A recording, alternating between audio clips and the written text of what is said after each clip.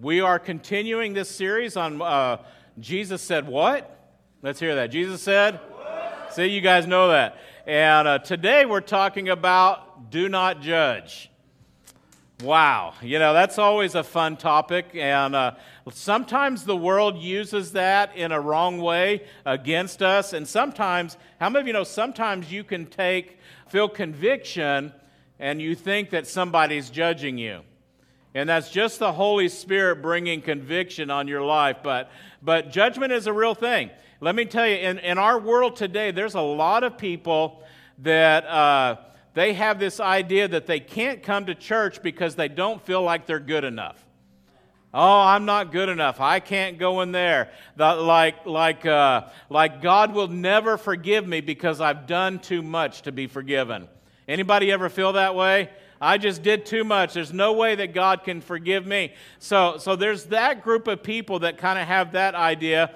But then there's another group of people, they won't come because they say, you know what, I know God will forgive me, but those church people would never forgive me. They would look down on me. They would have this idea. And I find that really interesting. Probably several reasons for that. And I want to address both of them. But the first one, of people feeling not good enough, that God would never forgive them, I believe that's because all of us have battled at least now. Some of you guys may still be battling having a guilty conscience. How many of you know that's a real deal? All right, I did it, I know that I did it, and will God forgive me? So we carry around that. And even though some understand that God forgave their sin, they don't really understand the fact of what He did for our guilt, that He carried that as well. And here's why the enemy wants to keep you walking around with a guilty conscience. It says in 1 John 3:21, dear friends, if we don't feel guilty, right, you're not carrying around that guilty conscience, it says that we can come to God with bold confidence and we will receive from Him whatever we ask because we obey Him and do the things that please Him. How many of you see why the enemy would want you to keep walking around with a guilty conscience? He doesn't want you to walk into God's presence with any kind of boldness. He wants you to, if you come in like, oh God, I'm just a worm. Lord, I don't know if you'll ever forgive me. Oh, forgive me. And you spend your entire time forgiving. And Jesus is like, dude, I already forgave you. Right? Or dudette, whichever one applies, right? But we walk out and we're just trying to obtain some kind of forgiveness. He already did it. And if you've already confessed it, what does it say in 1 John? If you confess, He's faithful and just and will forgive you. So you don't have to battle God to try to obtain some forgiveness. That's because you're carrying around your guilty conscience. And here's the thing. The reason we battle a guilty conscience, do you guys know what it is? Because we are guilty. We did it, right? Let's just admit it. When the enemy wants to come throw something in your face and is like, oh, you failed here and you failed there, most of the time we struggle battling that because he's right. We did do it. We did fall. As a matter of fact, Scripture says that we have all fallen short of God's standard. So we literally do walk around. We are all guilty, but I don't think we understand exactly what Jesus did on the cross for us. Like I said, He didn't just come to pay for our sin. He paid to remove that guilt from us. Look at what the Scripture says in Hebrews.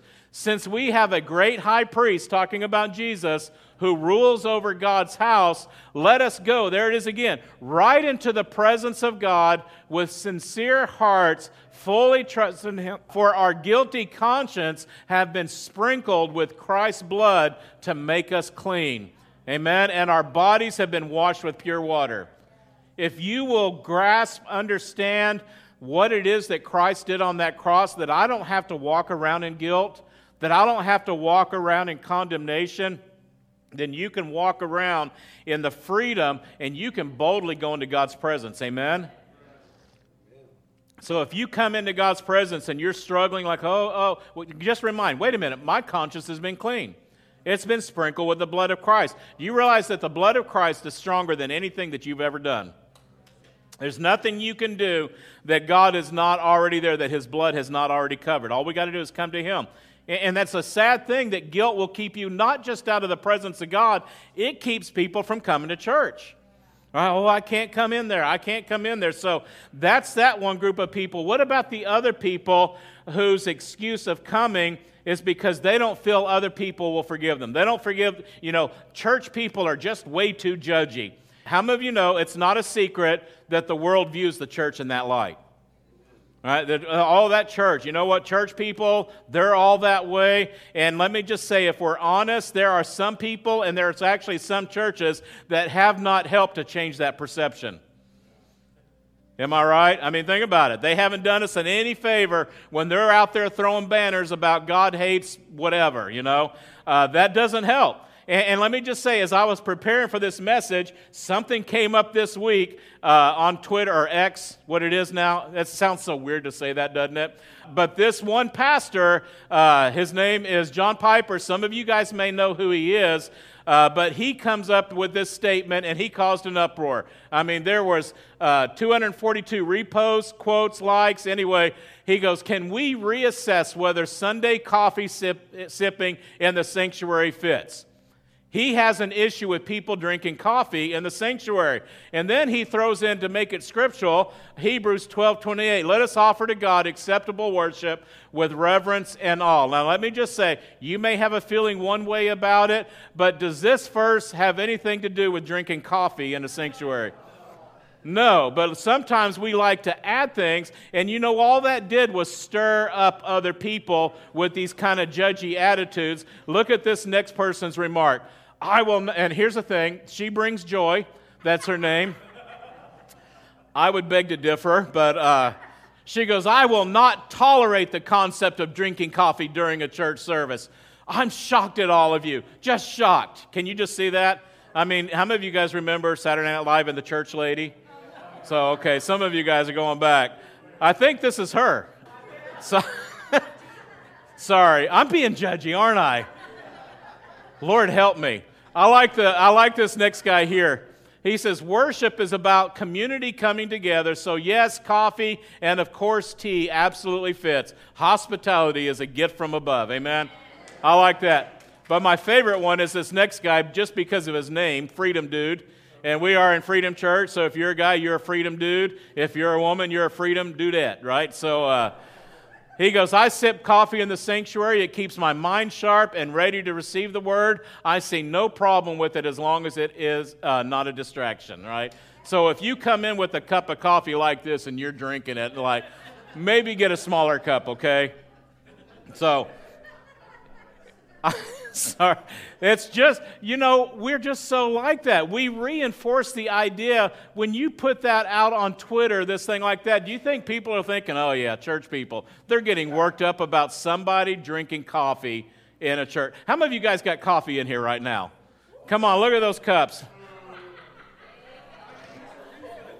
Let me just do that. Shame on you. No, I'm just kidding.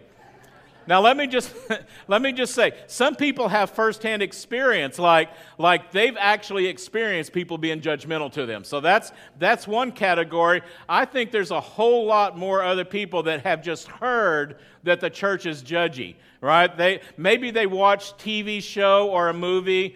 I know this may come as a shock, but most media does not present the church in a good light. Is that a shock to anybody? They make Christians like weird, judgmental, holier-than-thou people. So don't get your concept of what church is like by what media says. All that has done is that as the church, we have a real battle.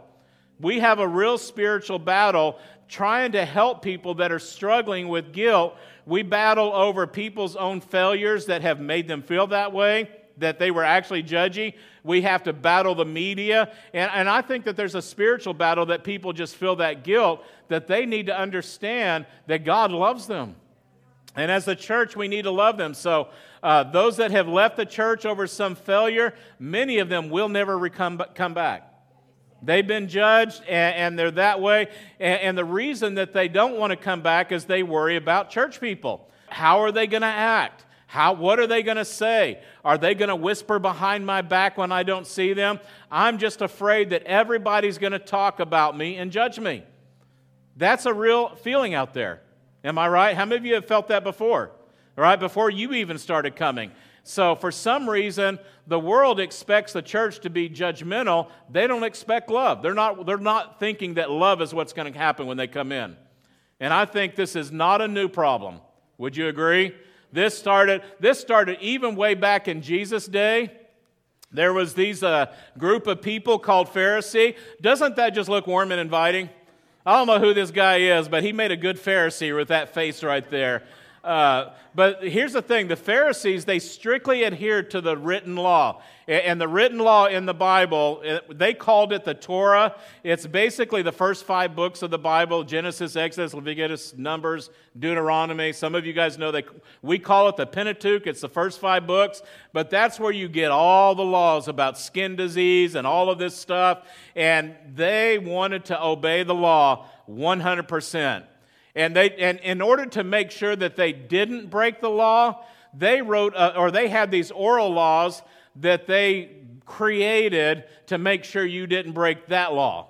Like it was laws on top of laws, and those oral laws were eventually written down into called the Talmud, and 12,800 pages of made-up laws to make sure you don't break the law. How many of you would like to read these books? I counted them. There's 20 of them here. So if it's 12,800 pages, it's about 2,600 pages books filled with laws to make sure you don't break the law. Is that a little crazy there? Now, listen, how many of you know everybody's got silly laws in the land? Is this a shocker? Do you know that California's got some weird laws? I don't know if you've done a search on that. I had to limit. It was like pages full of things, but I just want to give you some crazy laws that are out there. In Los Angeles, do you realize it's illegal to throw a Frisbee on a city beach without a lifeguard's permission first? Is that silly, right? It's illegal to cry on a witness stand. What are they going to do? You're crying. Put the cuffs on them, right? In Los Angeles, it's illegal to hunt moths under a street lamp. I know. Here's this one. I think I know some of you guys have been guilty of this. It's illegal to lick toads. All right. How many of my toad lickers do we got? No, I'm just kidding. And this one I shared. Heather's in the nursery, but she needs to be aware of this. It's illegal to put more than one baby in the bathtub at a time. Did anybody know these laws? Right? Here's another one. This is crazy. I don't know how you would enforce that. It's illegal for any animal to mate within 1,500 feet of a school. Right? I saw those squirrels, arrest them. Throw them in the clink, right? Here's one in Fresno. Let's get out of Los Angeles. In Fresno, it is illegal to annoy a lizard in a city park. How do you do that, right? In Blythe, California, you are not allowed to wear cowboy boots unless you own at least 2 cows. Right? And where's Ren at, right? So you don't have them on today. So you got to have at least 2. You only got 1 cow, you can't wear cowboy boots. You're not a real cowboy. In Dana Point, California, this one cracked me up. You may not use your own bathroom if the window is open. You ever think about who lived next door to the guy that made that law? He's like, I'm passing that law because that guy, he needs to shut his window, right? So in El Monte, California, pinball machines are illegal. On Hermosa Beach, it's against the law to pour salt on a highway or to plant a garden in the middle of the city street. Like, honey, where do we put our garden at? Well, you know what? Nobody's occupying the city street. Let's go there, right? Here's an odd one. In Carmel, women may not wear high heels, right? Or men can't go outside wearing a jacket and slacks that don't match, right? I'm okay. I'm not wearing a slacks and jacket there anyway. So San Francisco, this one cracked me up. Elephants are prohibited from walking down Market Street unless they're on a leash. Just walking my elephant, right? Who has elephants? Also in San Francisco, this is gross, it's illegal to wipe off your car with used underwear.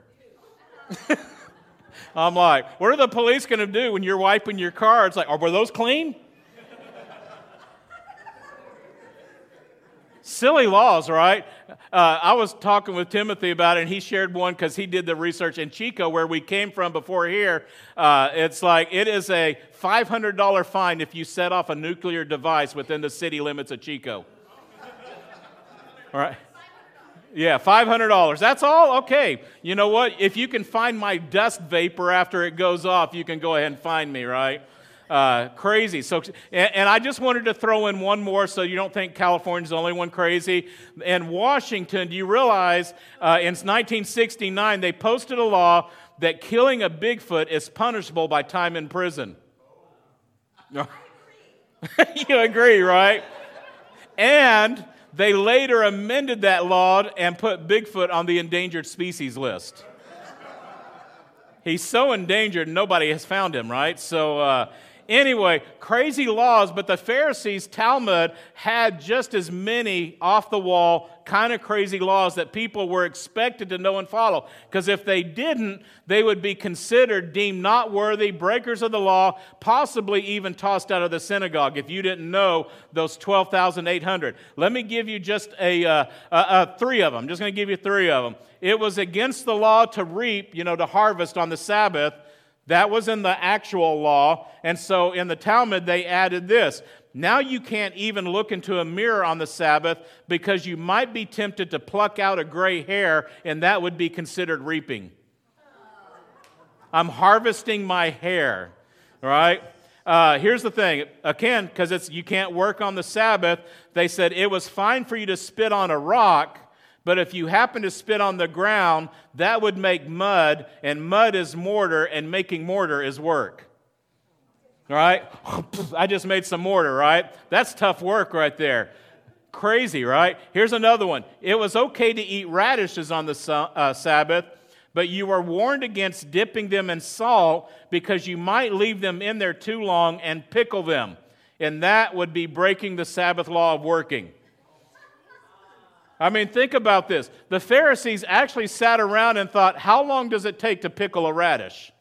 Well, no, let's time it. You know what? Let's time it. So anyway, crazy rules. They had all those rules, and then you realize Jesus came along, and he upended their whole system, didn't he?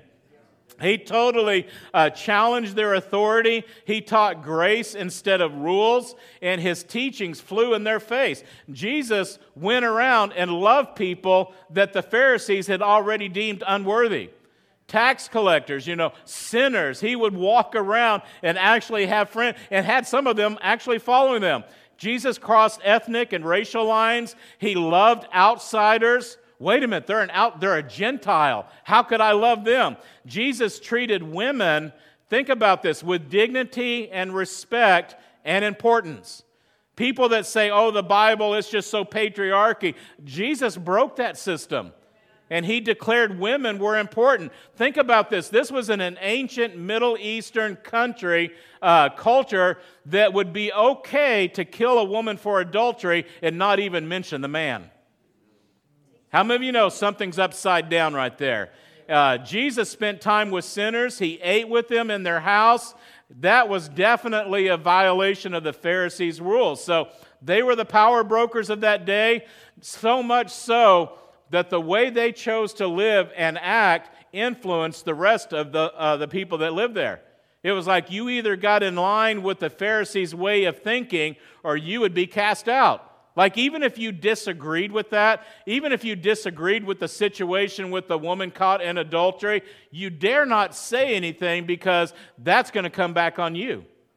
That's going to come back on you. So you lined up. The Pharisees did the exact same things that I believe the church is accused of today. Quick to judge, slow to forgive. All right, we pass that judgment. Quick to criticize, slow to encourage. They were the original holier-than-thou people. All right? Oh, you're holier than thou. They actually thought it, and they thought they knew what you needed to do. They would tell you. They gave zero room for grace. And in Jesus' most famous message, the Sermon on the Mount, here's the thing. That crowd was made up of a lot of hungry people, but there were a lot of Pharisees out there too. And a lot of people that followed their way of thinking that were there. And I love what Jesus did. Right in the middle of the message, he gives the most countercultural message to a rule-driven society. and it's the command that we're going to look at today. He's in Matthew 7, he says this, "Do not judge, or you too will be judged. For in the same way you judge others, you will be judged, and with the measure you used, it will be measured to you."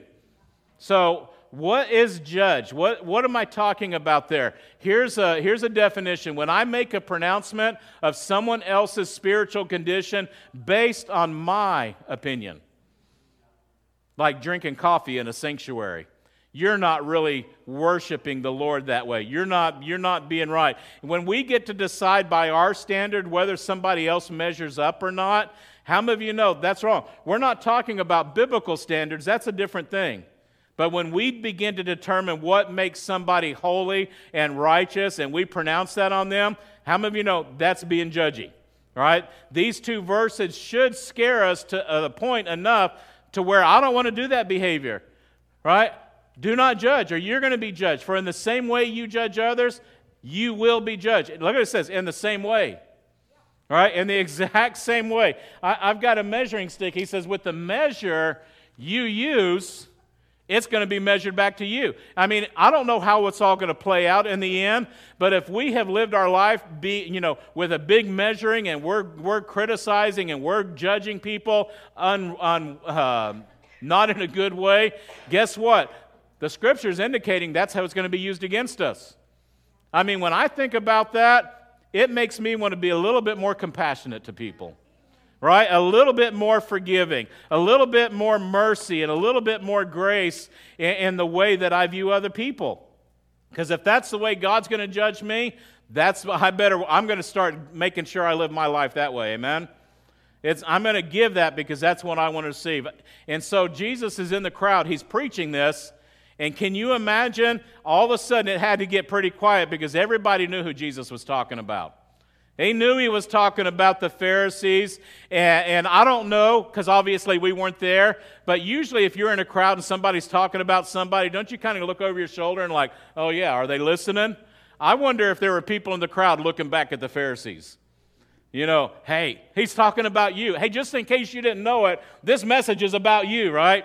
I don't know if that happened or not, probably not, but I can guarantee the Pharisees knew he was talking about him, and they were getting a little upset. And then Jesus goes a little bit further. He doesn't just leave it right there. He asks these two penetrating questions. He says, "Why do you look at the speck of sawdust in your brother's eye and pay no attention to the plank in your own eye?"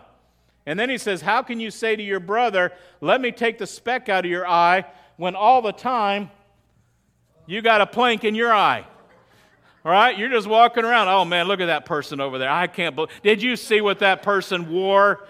I can't believe they had that on." And we're just making all of these judgments on people, and it's like, the reality is, I don't even see very well.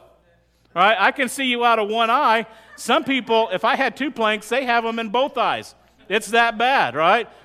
Here's the thing. It's good to help somebody get a painful speck out of their eye, am I right?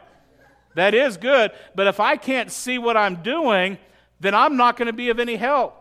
And I shared this earlier, so I'm going to do it again. But, sometimes my wife, I help her clip her toenails because it's a little bit easier. But one thing that I do is I don't turn the lights off and take my glasses off when I do it, because she might be missing some toes after that.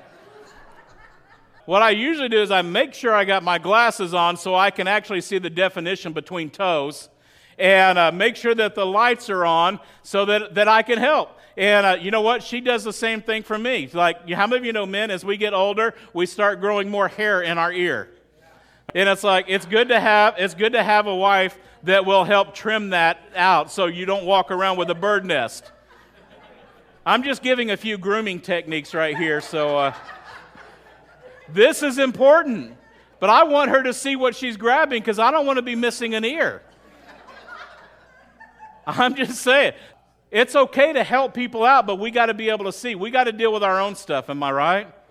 What Jesus continues, and he says this to the Pharisees, "You hypocrite." Anybody love being called a hypocrite?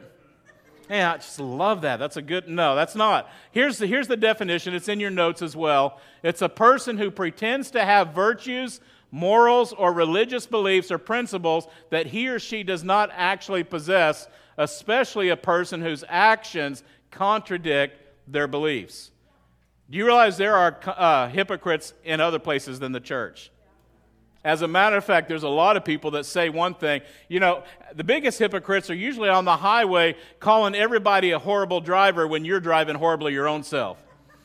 It's like, am I right? Come on, I'm just telling you. Hypocrites, they just don't practice what they preach. They say one thing, they know what you need to do, but they're not going to do it themselves. So calling somebody that hypocrite, that was a bold confrontational statement that Jesus made.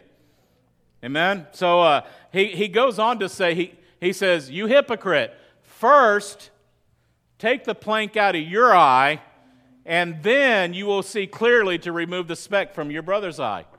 What he's saying, like I said, you got to deal with your own stuff first. You got to make sure that you're walking the walk and you're talking the talk. Because I believe this, the sin of a critic is worse than the sin of the person they're criticizing. Now think about that. Oh, they did this and they did that, and here you are criticizing. Who do you think Jesus is saying, no, you're the one that's wrong? You're the one that's wrong. And over the years, I know I've observed many judgmental Christians and learned usually the people that are criticizing the most are the ones that are trying to deflect from their own sin and point you to somebody else. You know, like a magician, whenever they're doing a card trick and they're doing something over here trying to get you to look at that so they don't see you flipping cards or whatever it is that they're doing. A lot of times our criticalness is just trying to get people's eyes off of us and looking on them, and it's like, oh yeah, that person, I can't believe what they're doing. I can't believe what they said. I can't believe the clothes that they're wearing. All of that stuff. That's the classic hypocrite that talks about the love of God, but they themselves are filled with anger. Right? A hypocrite talks about giving, but they don't give their own self. A hypocrite talks about sexual purity, but then they hide their pornography addiction. I don't want to hear any oohs on that. So when we're judging, we may judge other people's appearance, but we ignore our own prejudice. It's so, they talk about, oh, that person, they've been divorced, but they ignore the fact that they don't care, they don't give any attention to their family. Whatever it is, they judge people for sexual sin, ignore their gossip, all of that. But on the other hand, people that have gotten victory in that, with an open heart towards God, they're honest about their weaknesses. We've got to be honest about our weaknesses and live our life in a place of humility, grateful submission to God because of what He's done in our life. And what that does is it positions our heart to be gentle and tender to other people. When we're honest about our own struggles and our own issues in life, then you're going to be more apt to love other people. Am I right? He's saying, be honest with yourself. Don't be a hypocrite. Don't pretend you're perfect and you got it all together. All right, does anybody feel like they got it all together here? Okay, just for the record, in case anybody's watching online, nobody raised their hand. Freedom Church is full of people that don't have it all together, including your pastor. I know that's a shocker, right? No, I'm just kidding. Don't pretend you got it all together. Don't pretend, because what happens, I believe, we harden our heart, and it keeps us from walking in humility. And Jesus is saying, before you point out other issues, you better make sure you're dealing with your own. Amen? So listen, we're not just guilty of people that are outside. How many of you know sometimes we're guilty of judging people that are actually in the church? And for a community that should be, we are a faith-based, on grace movement, are we not? That's what Christianity is. It's not about the rules, but yet we're so quick to impose rules on other people. We make up our own. We may not have the Talmud like the Jewish people do, but we have our own. Am I right? We have our own. And you may not think it, but I'm going to give you a few examples. Like, there's been attitudes about how to raise your kids, and some people think, well, if you don't homeschool, you're not raising your kids right. You don't care about your kids' spiritual foundation. So that's one group. Others have thought, well, if you don't put your kids in public school, you're walking away from your Christian responsibility of being salt and light. All right, and then another group say, well, if you don't put your kids in a private Christian school, you're just not a good Christian parent. All right, all of these different rules we put in there. What about this one? Maybe we heard this, maybe it's been a couple of years, but if you don't get vaccinated, then you really don't care about vulnerable people. You're not fulfilling the love of God. You're not loving your neighbor if you don't get vaccinated. Anybody ever remember hearing that one? Right? On the other hand, if you do get vaccinated, then you're submitting to an evil government and you're setting yourself up for the mark of the beast. Come on, we've heard both of them. I'm not in a vacuum here. I know that. The next two, we're going to hear a lot over the next 13 months. I'm going to say it pretty quickly because I don't want anyone throwing anything at me. But there is no such thing as a Christian Democrat. Anyone who claims to be a Christian has to be a Republican because you can't love Jesus and be a Democrat. That's some people's view. There's the other side of it, because there are people that have other views. How can you be a Christian and vote Republican? Because if you're a Republican, you don't care about the poor, the weak, or the immigrants, so you must not love Jesus. All right, these are things that we put in there. And don't throw anything at me. I'm just saying. I'm just delivering it here. How about this one? If you read the wrong version of the Bible, meaning anything but King James Version, you're not a real Christian. All right, you're not reading the real Bible. I read the real Bible, right? Some of you guys have heard that. Or how about this one? If you don't speak in tongues, then you are a subpar Christian. You're just not there. Or if you don't dress right, oh, you're not wearing the right clothes, you're being disrespectful to God. Like God hasn't seen everything. All right, I mean, I'm just saying that. Anyway, but just like the Pharisees, we make up our own little rules. Right? And like I said, sometimes we throw a little scripture with it. That way we can back it up. Oh, yeah, you know what? Worship God with respect. If you drink coffee, then you're not doing it. But Jesus' response to that was, don't judge or you're going to get it. For in the same way, remember, the same way it's going to happen. And he says, you're a hypocrite. Take the plank out of your eye. That way you will see clearly. So Jesus, I believe, set the standard by how Christians are going to be judged. How believers are supposed to act towards one another. Listen, this is important. If you're missing anything, catch this. This is how Jesus expects us to act. He says, a new command I give you. Do what? Love one another as I have loved you, so you must love one another. By this, all men will know that you are my disciples if you do what? Right. How many of you know people are not going to know you're a Christian by how you dress? They're not going to know it by your haircut. They're not going to know it by how you vote. They're not going to know it by where your kids go to school. They're not going to know it by whether you're vaccinated or you're not vaccinated. They're going to know it by how we love and treat each other. That's the standard right there. Unfortunately, we allow other things to get into the way. So how do I apply this? How do I respond to what Jesus said? And so I want to give you on how to be an anti-Pharisee. All right, we don't want to be a Pharisee. No, we want to be the opposite of that. So number one, I believe we have to give other Christians permission to be different than us. Does that make sense? How many of you know your way of worshiping is not the only way and it's not necessarily the right way? Right? The way you work, oh no, you got to be on your knees, you got to be standing, you got to be jumping, you got to sing this song, you got to do that. You can't do that. Not only that, your fashion choice is not the only way. And I'm just going to stick it in there again because this might make people mad. Your political opinion is not the right opinion, always.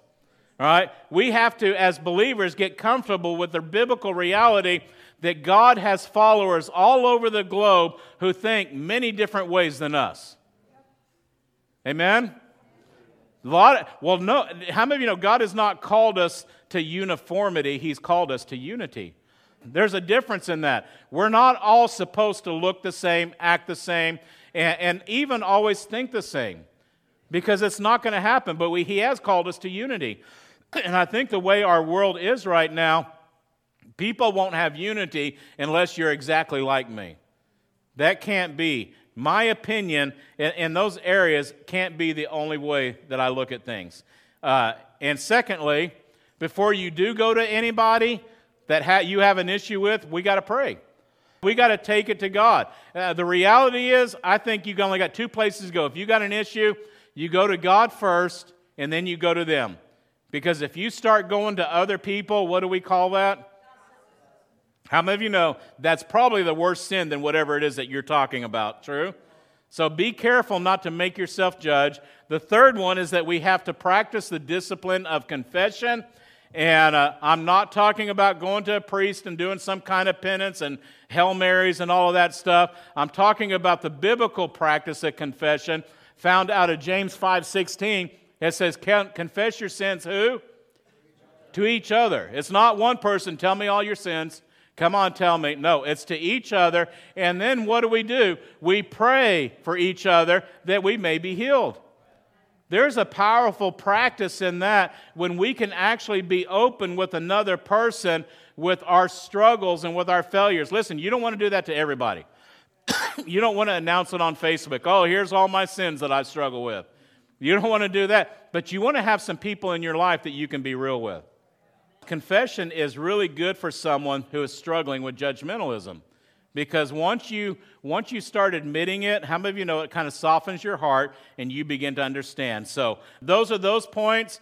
I do want to give a balancing point to this because you may get the wrong idea. We're not supposed to judge each other, but you and I will be judged. You realize that, right? There's a day you and I are going to stand before God. Nobody else is standing there with us. You can't point the finger at somebody else and say, well, it's because of them or it's because of them. One day, we're going to stand before God. That's just a reality. This message is not some kind of cheap grace, do whatever you want, anything goes kind of message. And I know some of you guys may have thinking, oh, yeah, that's what Pastor, he doesn't want to stand for anything. And if that's what you're thinking, you haven't been listening. That's not what I've been talking about. This is not a you can do whatever you want and we're all good. We're all good, no judging, none of that stuff. But we do have to understand that someday we're going to have to give an account to God. Every word that's come out of our mouth, every action that we have done, every attitude that we have, because He is the judge. We are going to be judged someday, but that's just not our job. And I know sometimes as people, we see somebody doing something wrong, and we feel like, oh man, they need to answer for that. I need to correct that. I need to tell them what's what, you know. And it's if it's in your own opinion, no, you don't. That's God's job. What are we called to do? We're called to love people. We're called to love people. So here's the approach that we want to take as a church. First of all, if the area that you're having a problem in somebody's life is just a personal choice, then we need to leave room for the things that God doesn't necessarily say in Scripture. Whether drinking coffee in church, whatever, you know, whether you wear a suit, whether you don't wear a suit, whether you wear sandals or whatever it is, those are personal choices. And we have to allow room for God to move in that. How many of you know, also, if it comes to a music style, I'm so sick of hearing, I'm on some post groups that, man, they mention, people that are all hymns. You know what? If you don't sing a hymn, you're not singing God's song. I didn't realize that God wrote songs in the 1800s that dated all the way back to His time. And then there's people like, oh, you know what? If you're not singing modern, you're singing that old-fashioned stuff. God doesn't even hear that. Listen, forget the music style. I don't think God has either style up in heaven. It's going to be something even better. Amen? So forget music style. A version of the Bible, I know I mentioned that, but let me just say, I have ran into people that insist that the King James is the only Bible. It's the only one. But do you realize that none of us here, if you have a King James, it's not the 1611 King James Bible. It's gone through, in that amount of time, 400 years? It's gone through 4 different revisions, over 22,000 differences. If you actually had a 1611 King James Bible, you wouldn't understand what it's saying. Because it's 400 years old. Language, this may be as a shocker, but has changed over that 400 times. How many of you realize, I'm just going to say it, the word gay has a different meaning today than it did 100 years ago? All right, words change. They have different meanings, and so you got to change. So don't get worked up on that. We have no scriptural evidence that God is expecting us to wear suit and ties. And let me tell you, when I stopped wearing suit and tie in the church, I got some flack. I'm just telling you. And it's like, well, that's what God wears, so you got to no, I'm just kidding. Here's the principle that we need to learn. When it's a personal preference, let's choose understanding. Let's be flexible, let's be forgiving, and let's have grace. Does that make sense? Let's not have to impose our thing. Now listen, that's personal preference stuff. When it comes to actual sin, somebody is actually involved in some kind of ongoing pattern of sin, and you know it. Listen, it's not my job to help somebody avoid conviction. I'm not going to avoid a topic just because it might make somebody uncomfortable. How many of you know when you're in a sin and hear somebody talking about it, it's uncomfortable? All right, you may not want to hear it, but what God has called me to do is to preach truth. God's going to be the one that's judging, but we've got to be able to share truth, biblical truth, not opinion truth. There's a difference there. We are not the sin police that's trying to prove, like the Pharisees. Somebody asked me after the first service, well, how did the Pharisees know when somebody broke one of those laws? I'm like, because they said there's no way they can know everything. No, but if they happen to see you spitting on the mud on the Sabbath, they would catch you. We are not the sin police that's ready to call everybody down. But at the same time, I'm not going to avoid an issue, like I said, just because it might make someone uncomfortable. So we're still going to address sexual sin. How many of you know there are topics about sexual sin that are still a sin? And so I'm not going to avoid that because it might make someone uncomfortable. I'm still going to talk about God's standard when it comes to our finances. Right? I'm not going to be soft. God said 10%. Well, you know what? That was Old Testament. Listen, I'm just telling you, we're going to say it. We're still going to talk about habits and addictions that are displeasing to God because our goal as a church, as followers of Christ, again, is to be biblical Christians. And when I say that, I'm just saying, because we had to talk about that in our small group, which was really good. But when I say that, we allow the Bible to be our guidebook, not our opinion, not what culture says. Well, you know what? The church is so outdated. They need to get up with this century. Wait a minute. We still go by this. Doesn't mean we all do it perfectly because none of us do, but we want to make sure. So that's what we are going to talk about. We're going to learn how we talk to other people. We're going to talk about how we interact with other people according to God's word, not our understanding. Amen? So I know, again, that makes people feel uncomfortable, but there is a difference between speaking truth in love and being judgmental. So don't just say, well, I'm just speaking truth. It better be in love, because if you don't love the person you're speaking truth to, just shut your mouth. I know, it's like, ooh, they're sinning, so I got to address that. Sometimes you just want to address it just because you want to act more superior. Maybe they are in, but if you don't really love that person, it's better to keep your mouth closed. Amen? So, share the truth, identifying sin. Yes, we do that. We're not going to lower our standard. We're not to avoid even being, maybe you might be accused of judging. I've been accused of judging just by sharing truth, but sometimes churches have done that because I don't want to offend this person. They're in this sin. I don't want to offend this person. They're trying to keep all the chairs full. How many of you know that's what we call watering down the gospel? Right? I just I'm going to keep it very vague. I don't want to offend everybody. Let me just tell you, the facts prove themselves. Every church and every denomination that has watered down truth is on a sharp decline. Right? Those that are sticking to truth are growing because people want to hear truth, even if it hurts. Even if it hurts, right? And now, let me just say this, because if your goal is to have me preach about your favorite sin towards other people every week, you're going to be disappointed.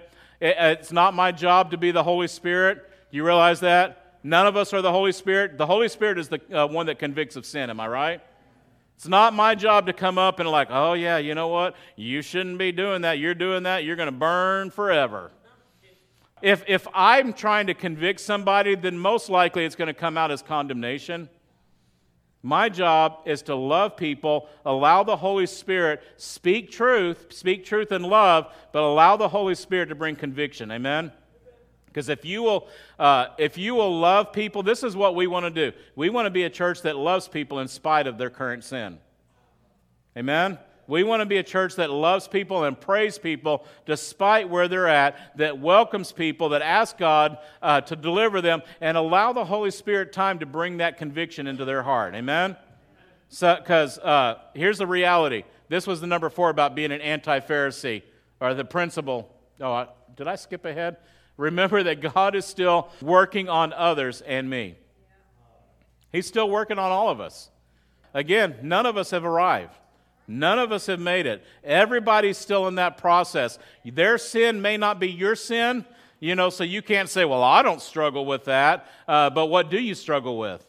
Right? We can't compare, well, their struggle is worse than my struggle. Mine are just minor. I just have minor struggles. No, it's not. We're all a work in progress. Philippians says this, every time I think of you, I love what Paul says, I give thanks to my God. Whenever I pray, I make requests for all of you with joy, for you have been my partners in spreading the good news about Christ from the time you first heard until now. And I love this part. And I'm certain that God, who began a good work within you, will continue His work until it is finally finished. When? On the day when Christ returned, which we talked about maybe very soon. We need to give people space to grow. We need to give them space to learn. And like I said, you may be further along than somebody else. That's okay, but we're still not perfect, right? We're still not perfect. One day in heaven, God's work is going to be complete in all of us. Until then, we're all still a work in progress. And let me just say, just like Highway 50 in Sacramento will be a work in progress until Jesus comes. How many of you drive on that? And it's like, we moved here 5 years ago, and it's like they're still on that thing, right? So when you see that, when you pass that, like, oh yeah, that's me. You know what? God's still working on me. Just the moment I get one part fixed, all of a sudden something else is broken. Isn't that the reality? And so be okay with that. Be okay that people are growing and you don't have to call them down every time they do something stupid. We can love people in spite of that. Amen? Until then, that's what we're doing. So opinion sins, current sins. What about people that have past sins and they come back to church? And you know what they did. They know you know what they did. That's why a lot of people don't want to. We want to take on the attitude of forgiveness and not judge them. Amen? We want to love them, not lecture them. Well, I'm glad you came back because when you left, you did this, that, and the other thing. No, that's not what God's called us to do. Forgive them. Amen? My prayer for Freedom Church is that anybody, can I say anybody, that walks through the door would experience the love of Christ and the love of the body of Christ. Amen? That's the only way people are going to get it in. If they come in and get judgment, that's going to turn them away, not just from this church, but how many probably from any other church. So we've got to realize how important this statement is that Jesus made. Do not judge. Do not condemn, and you will not be condemned. Forgive, and you will be forgiven. So the opposite of judgment is forgiveness and grace. That's how we're to treat other people. Like I said earlier, if I'm going to be forgiven the same way I forgive, man, I want to be really forgiving. I talked about that last week. If you missed last week and you struggle with forgiveness, you need to go back and listen to last week. That's got to be something that's a reality in my life because it sounds like Jesus is saying, I get to set the standard for how I'm going to be judged. I don't know about you, that's a little bit scary. So I want to make sure that I am, like I said earlier, I'm loving, I'm merciful. And let me just end it with this as he's coming up. The Pharisees were the bad guys in the story. But if you read the scripture, even after Jesus rose from the dead, there were many Pharisees that believed in Jesus. The ones that were, Paul was a Pharisee, exactly. So many of the ones that had their, they were embracing judgmental rules, all of that stuff. Think about this, once they experienced the freedom of the grace of God, who would go back? Who would go back to that? It's like, because even if you were a Pharisee, you still knew you failed. You just didn't admit it to anybody else. And so if that's been a struggle in your life, then just say, you know what, God, help me to turn from being so judgmental. Help me to love people the way you do. Help me to walk in the grace and the mercy that you do. And when we do that, let me tell you, you're not going to be able to keep people away. When people sense God's presence, they will want to come and keep coming because we all know that we have all blown it from one time or another. And still, raise your hand if you blew it this. No, I'm just kidding. Don't do that. We know we're all in that struggle, amen? So listen, I'm going to have our prayer team, if you guys can come up. we just want to take a little bit of time, but I do want to share this because I don't know where everybody is spiritually. You know, if you're here today and you're like, you know what, I'm not for sure that if this were the day that God called me home, if I would make it into heaven. You know, the cool thing about the Lord is all it takes is a turning of the heart and say, God, I want to confess you as my Lord. The Scripture says that if we believe in our heart and confess with our mouth that we are saved. It's really that simple. You don't got to take a class. You don't got to join the church. You don't got to jump this hoop. You don't got to do all of that. It's like, Lord, I believe you are who you are, and I'm confessing Jesus is my Lord. Can I have everybody stand? If you're here today and you say, Pastor, I want you to pray for me because I don't know. I don't have 100% assurance that if this were my last day, if I'd be in heaven. Can I just have you just raise your hand where you are and just say, Pastor, pray for me. Just pray for me. Amen. Amen. There's several hands. Thank you, Lord. I want to lead you in a prayer. And listen, if this is from your heart, God hears it. And there's something supernatural that takes place that we can't put our finger on, but I know that God hears us and He writes our name down in His book. That the day that we stand before Him on judgment, we're going to be declared innocent. We're going to be declared pure and holy because we will put on the righteousness of Christ. So if you raised your hand, even not, can we say this prayer together? Dear Heavenly Father, thank you for the blood of Jesus that not only pays the sin, but cleanses me from a guilty conscience. Lord, I don't have to walk in that anymore. I confess you, Jesus, as my Lord and Savior. Forgive me of my sin. In Jesus' name, amen. Amen. Listen, if you said that and you meant it, let us know. We got some people praying over here. Listen, if you need prayer for anything, if you need healing in your body, if you need a financial miracle, maybe you just need somebody to agree you're going through some struggle, we're here to do that. That's what God's called us as a church, to pray and to encourage one another. So while Timothy's playing, if you want to come up, we will spend some time praying.